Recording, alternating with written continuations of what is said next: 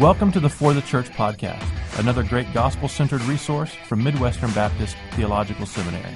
My name is Jared Wilson, and on today's episode, we're going to talk about some lessons we can all learn from the collapse of Mars Hill Church, which began in Seattle, Washington.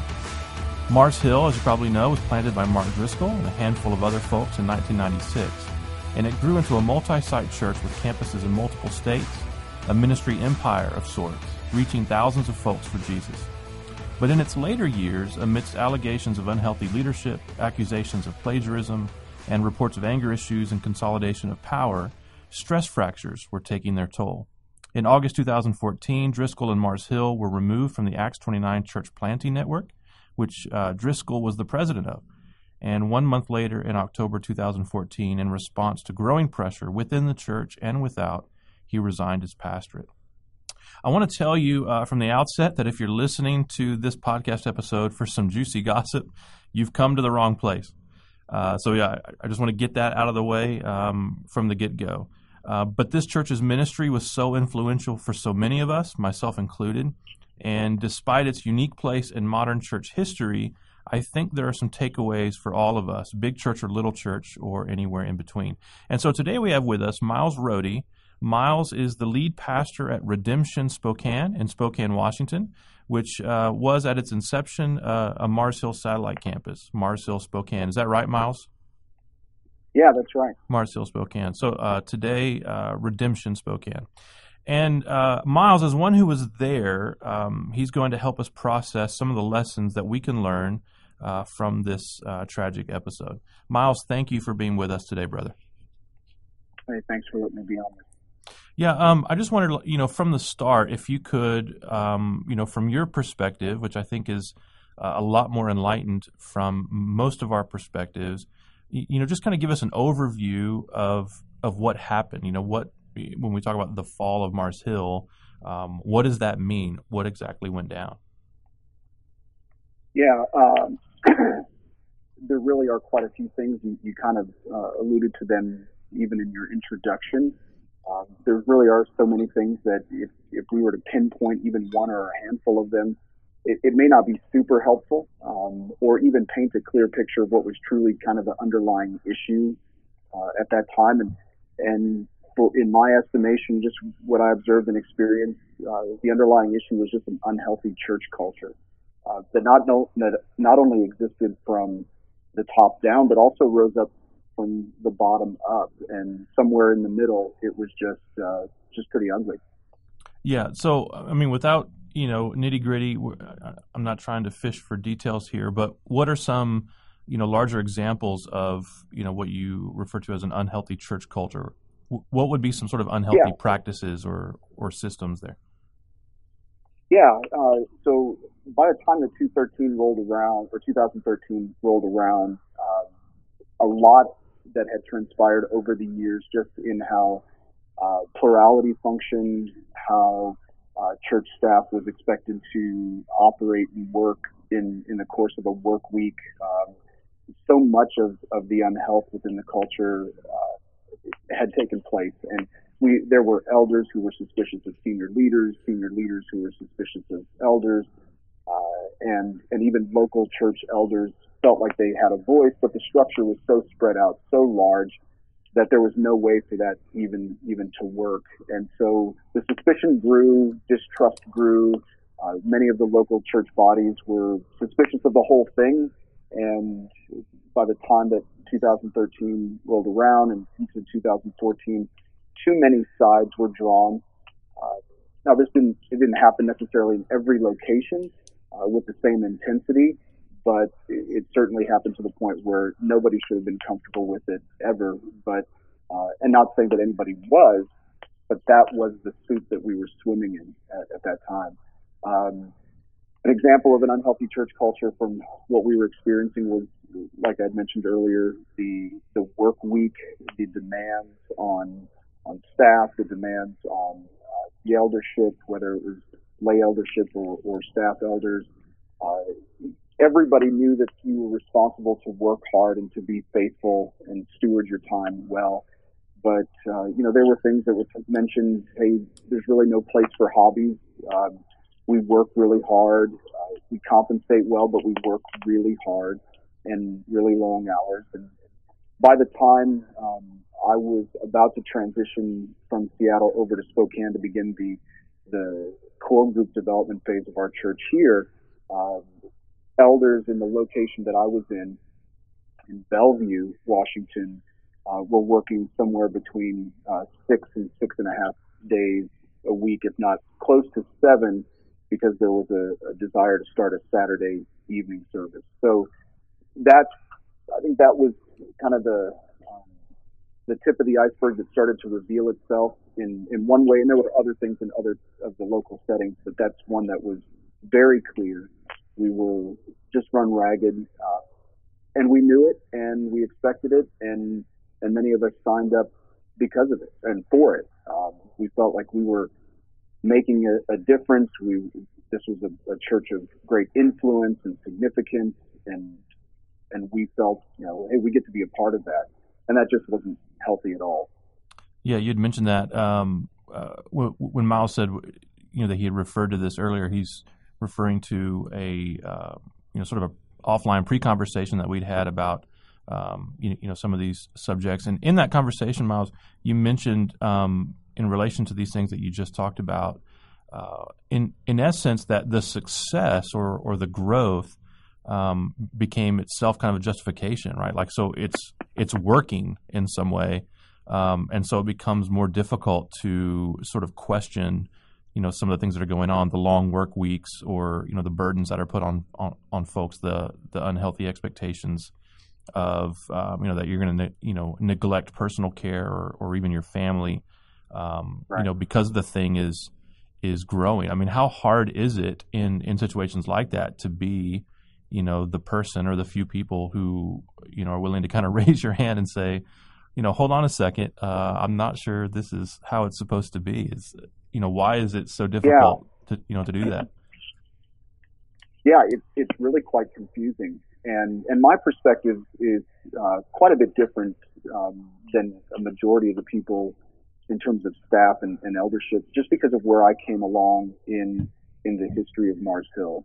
There were many faithful brothers who had served from the very beginning all the way till the very end, or just a few years prior to Mars Hill dissolving, who had to wrestle more with those kinds of things, where it was difficult for them to wrap their minds and even their hearts around such unhealth and such toxicity, because there were tremendous things that took place about which all of us would rejoice and celebrate if they were happening in our current location.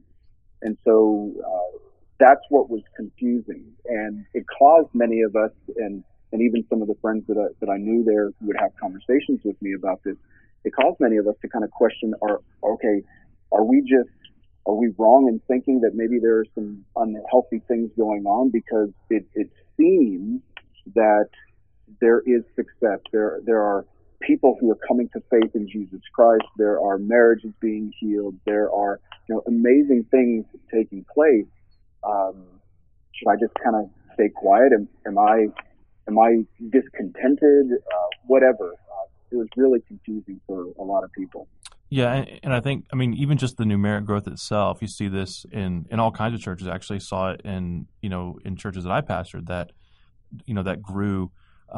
Nobody wants to be the one to seem like you're Debbie Downer or what have you.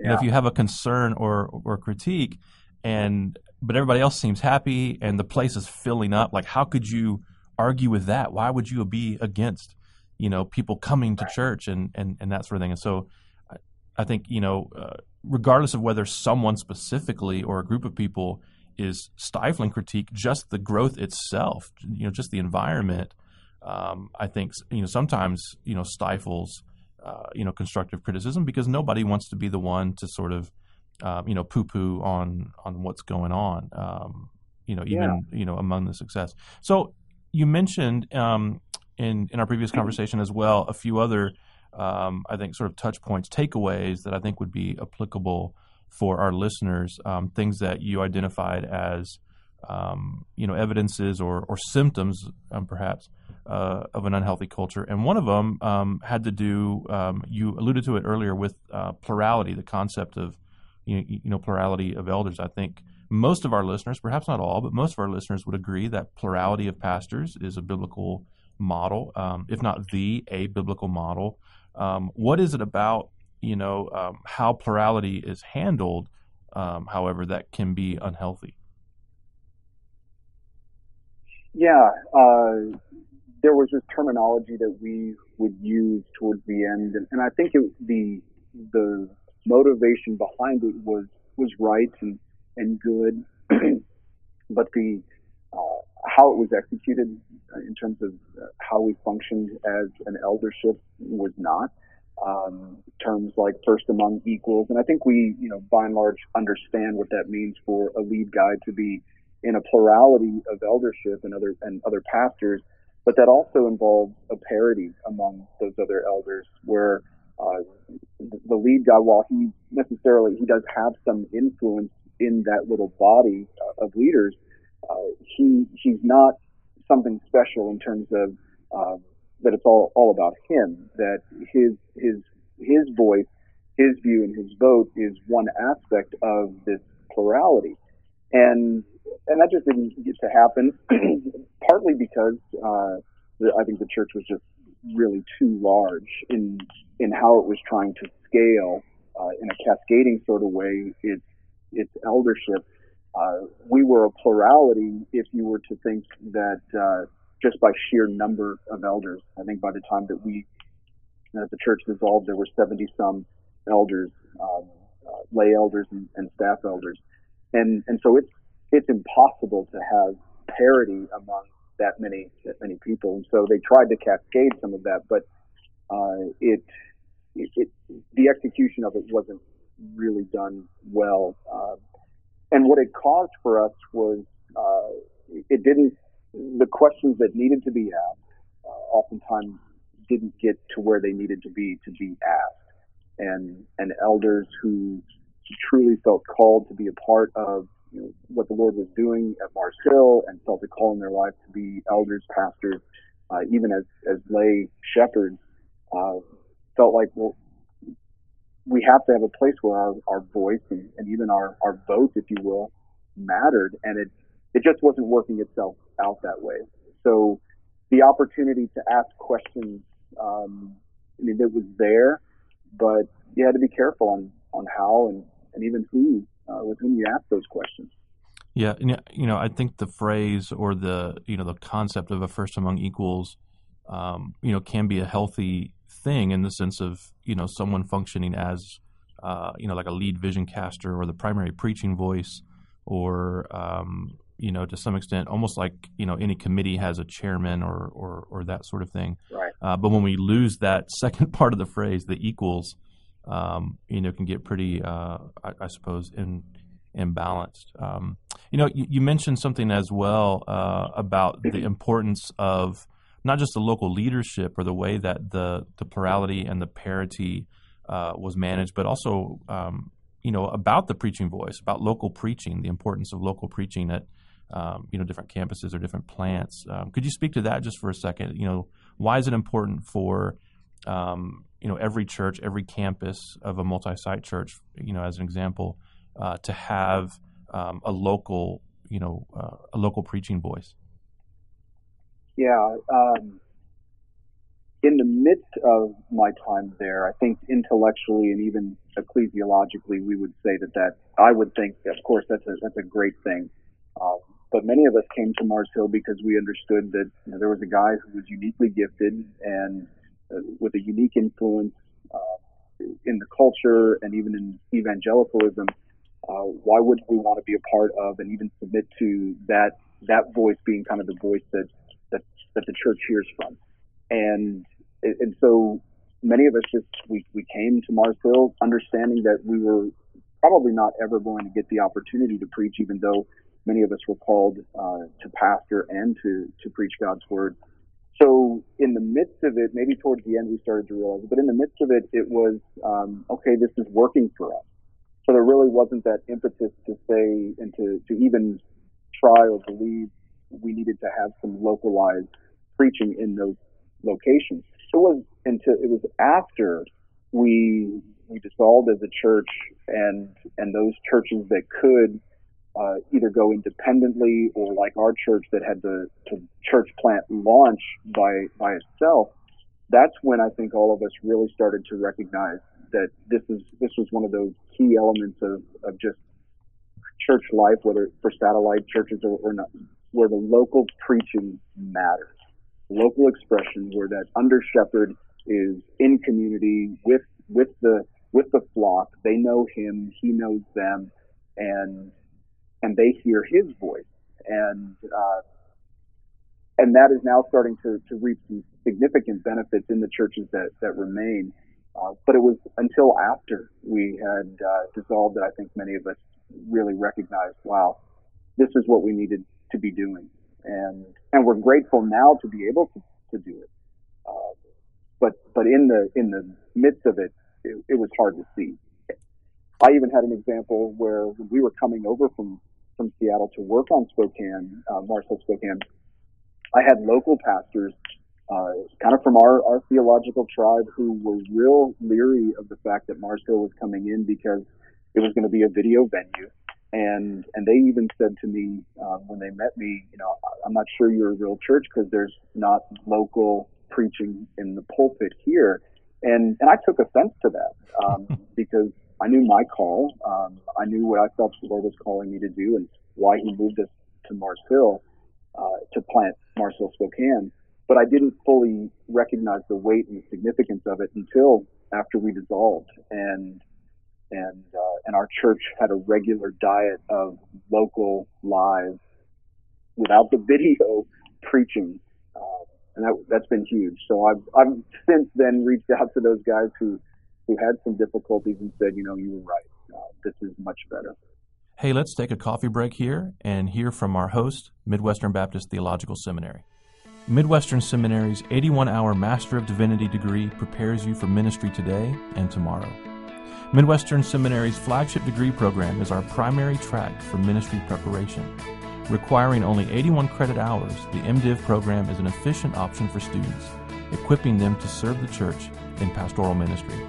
Residential students will be trained in a unique community environment passionately focused on the local church. Online students can earn the full degree without leaving their current ministry context. Come be a part of one of the fastest growing seminaries in North America as we develop a new culture of discipleship devoted to the local church and committed to taking God's unchanging word into a rapidly changing world. Visit mbts.edu/mdiv today. Now, back to the podcast. Yeah.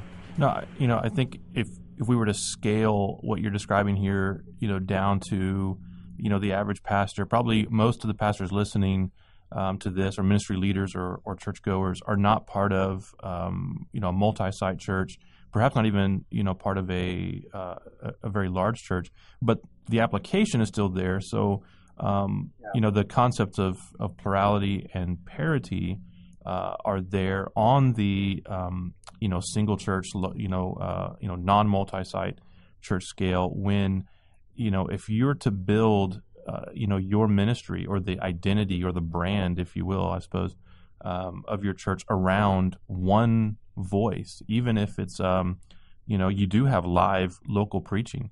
If the church's existence is built around one guy, whether he's a big platform guy or just the biggest deal you've got, if your ministry life is built around that one guy, what happens when that guy gets hit by a bus, or God Right. forbid has an affair, or has a fall? It almost necessitates the collapse of the ministry itself. I was just reading this past week about another pastor who had to leave the ministry for other reasons, and the church was reporting. The local news was reporting.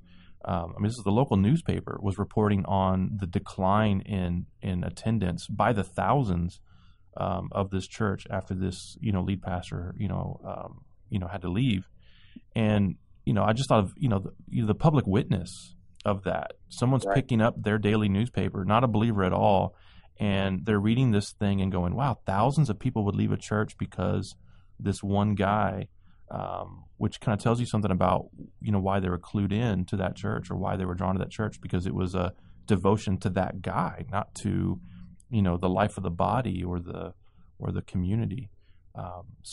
Right. And I'm sorry, go ahead. No, you follow up, please.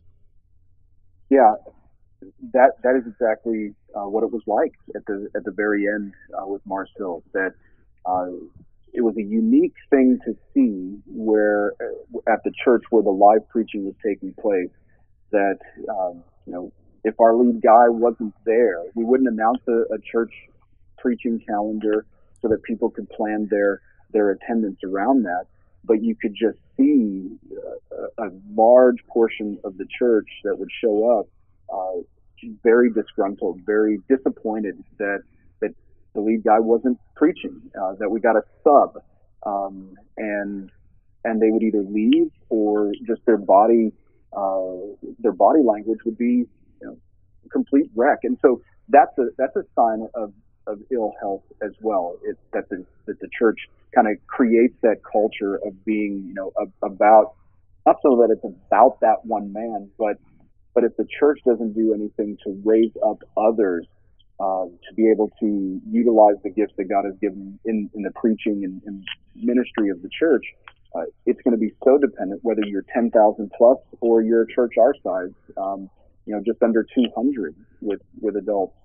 They're going to be so dependent on that one voice, and that's not healthy at all. Yeah, and it's not healthy. I mean, not even just thinking organizationally or the security of the institution, but just in terms of discipleship. About 15 years ago, my wife and I were involved in a church where the elders very sadly, had to, dismiss the pastor. He had disqualified himself for a variety of reasons. And, some of us, weren't clued into that. We had no idea that some of these things were going down. And, as far as we knew, everything was going well. And so I remember attending one of these cottage meetings that the elders held to kind of lay out the case. They spent probably about an hour and a half, of how they'd, worked for years trying to, get repentance and, reconciliation and why they had finally come to this point. And even after all of that information, there were people in the crowd that were saying things like, if so-and-so is not our pastor, this isn't my church. And, to me, it was so telling, even though at that time, I myself was, just sort of, knee deep in the culture of the church. It just, told me how shallow our church had been in discipling, that we didn't just risk losing the organization, which, it's still around today, thank God, but we lost thousands of people in attendees, but we also had people who their discipleship or their experience of church was connected to one guy's personality. And we had done that. We had created that. We discipled them, to be Christians who thought that way. So if I'm, the pastor of a local church and I'm thinking, there but for the grace of God go I, and I'm also understanding that the grace of God has implications.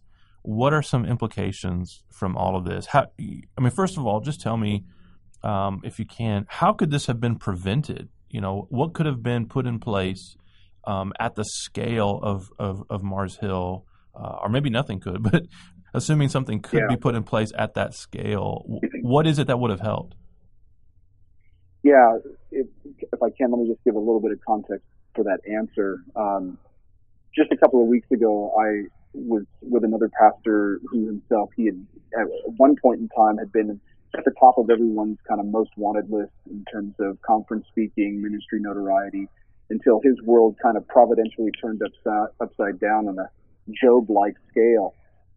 Now, so many years on this side of that pain and that shame, he shared with me and others who were there that our desire, even as pastors, church planters, that ministry idolatry, that desire and pursuit for the large, fast, and famous is a weak and unsure foundation. And for many of us who seek it, while we may never attain that, it just does something systemically to us. And then he also shared that the way of Jesus was small, mostly overlooked things over a long period of time, So now with that question of how could it have been prevented, well, with 2020 hindsight, I think diverting our gaze and course correcting those pursuits after such things very early in the church life would have probably helped considerably. I'm sure of it. And many tried, but that calling of that large, fast, and famous is kind of like, I was thinking of it this morning, it's kind of like that adulterous woman that the good father is warning his son about in Proverbs 5. Her lips are like honey, and her speech is smooth oil. It's just intoxicating.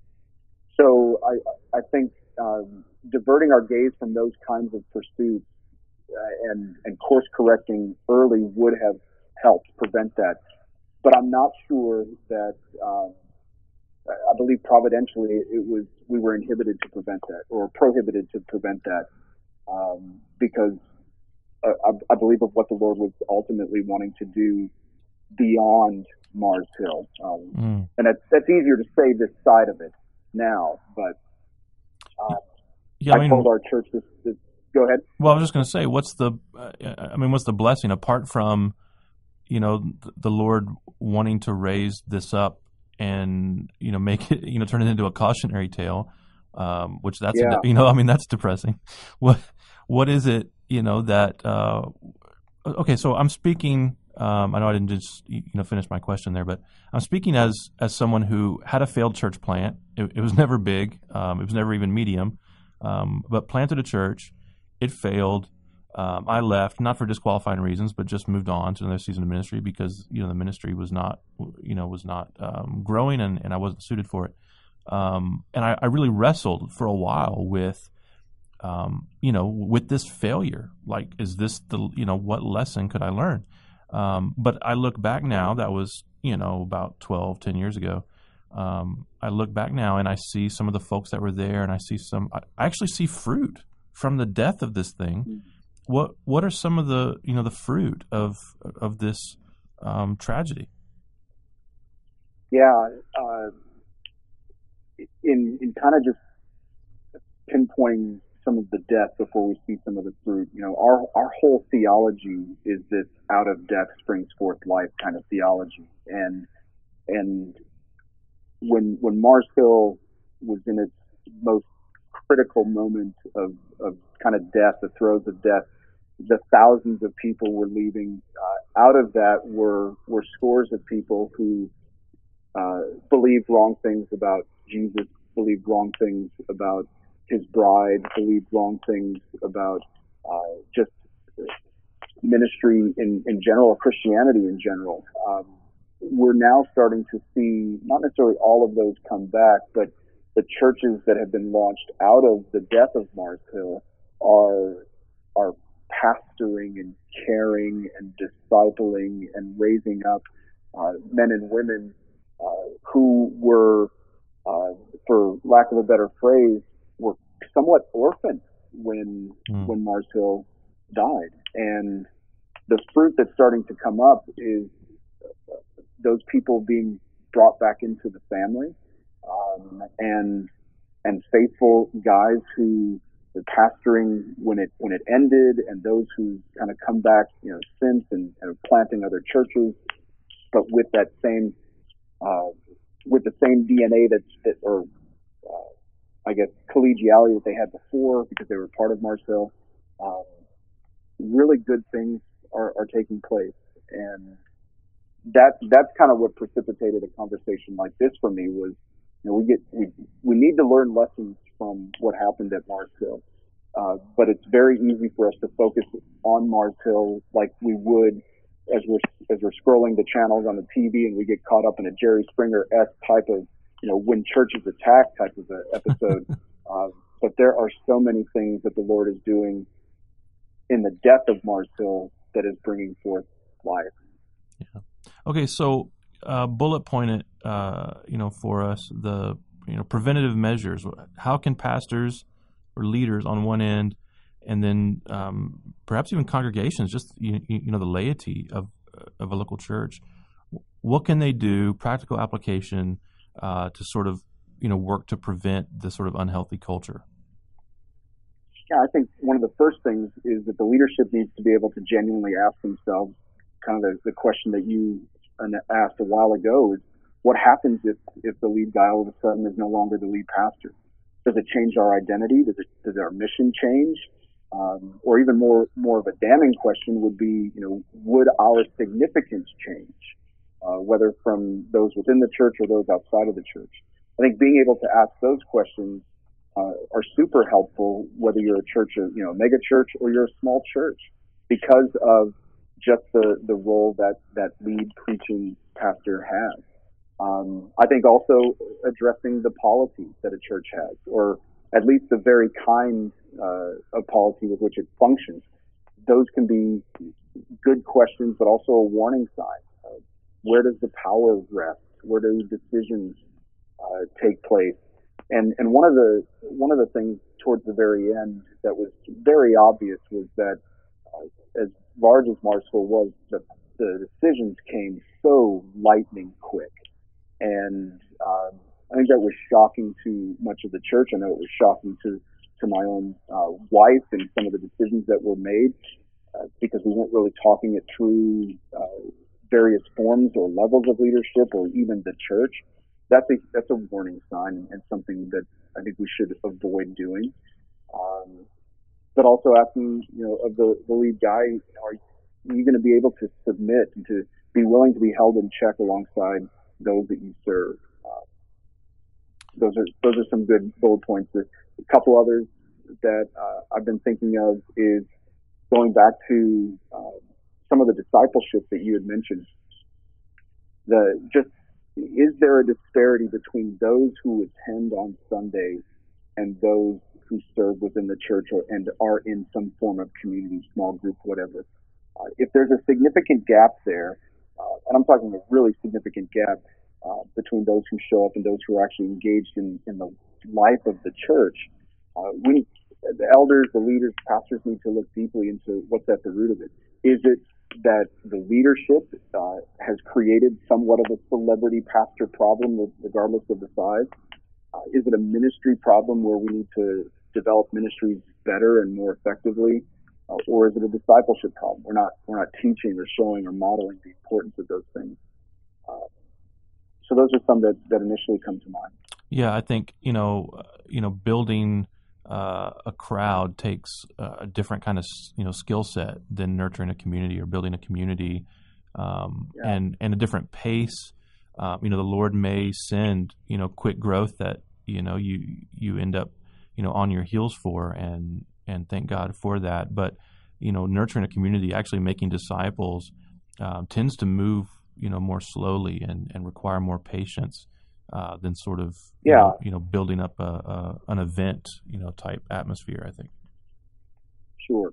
I've got some young guys who aspire to ministry. They feel that God is calling them, and I'll hear from some of them, I feel like the Lord is calling me to preach. And then I would ask them, but is he calling you to pastor?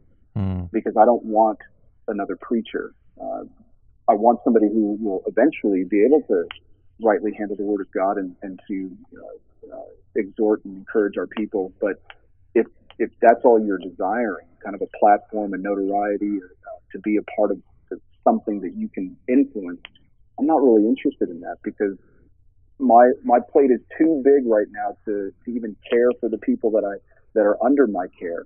I need shepherds. Yeah, shepherds who preach. That's great. We've been talking about the lessons that can be learned from the fall of Mars Hill Church. We've been very blessed to have with us Pastor Miles Rohde of Redemption Spokane. Miles, thanks so much for joining us today, brother. Hey, thanks for having me. And thank you for joining us on today's podcast. Until next time, may Jesus be big in your church. You've been listening to the For the Church podcast, hosted by Jared Wilson, managing editor of For the Church, found online at ftc.co. This resource is brought to you by Midwestern Baptist Theological Seminary in Kansas City, Missouri, where we train leaders for the church.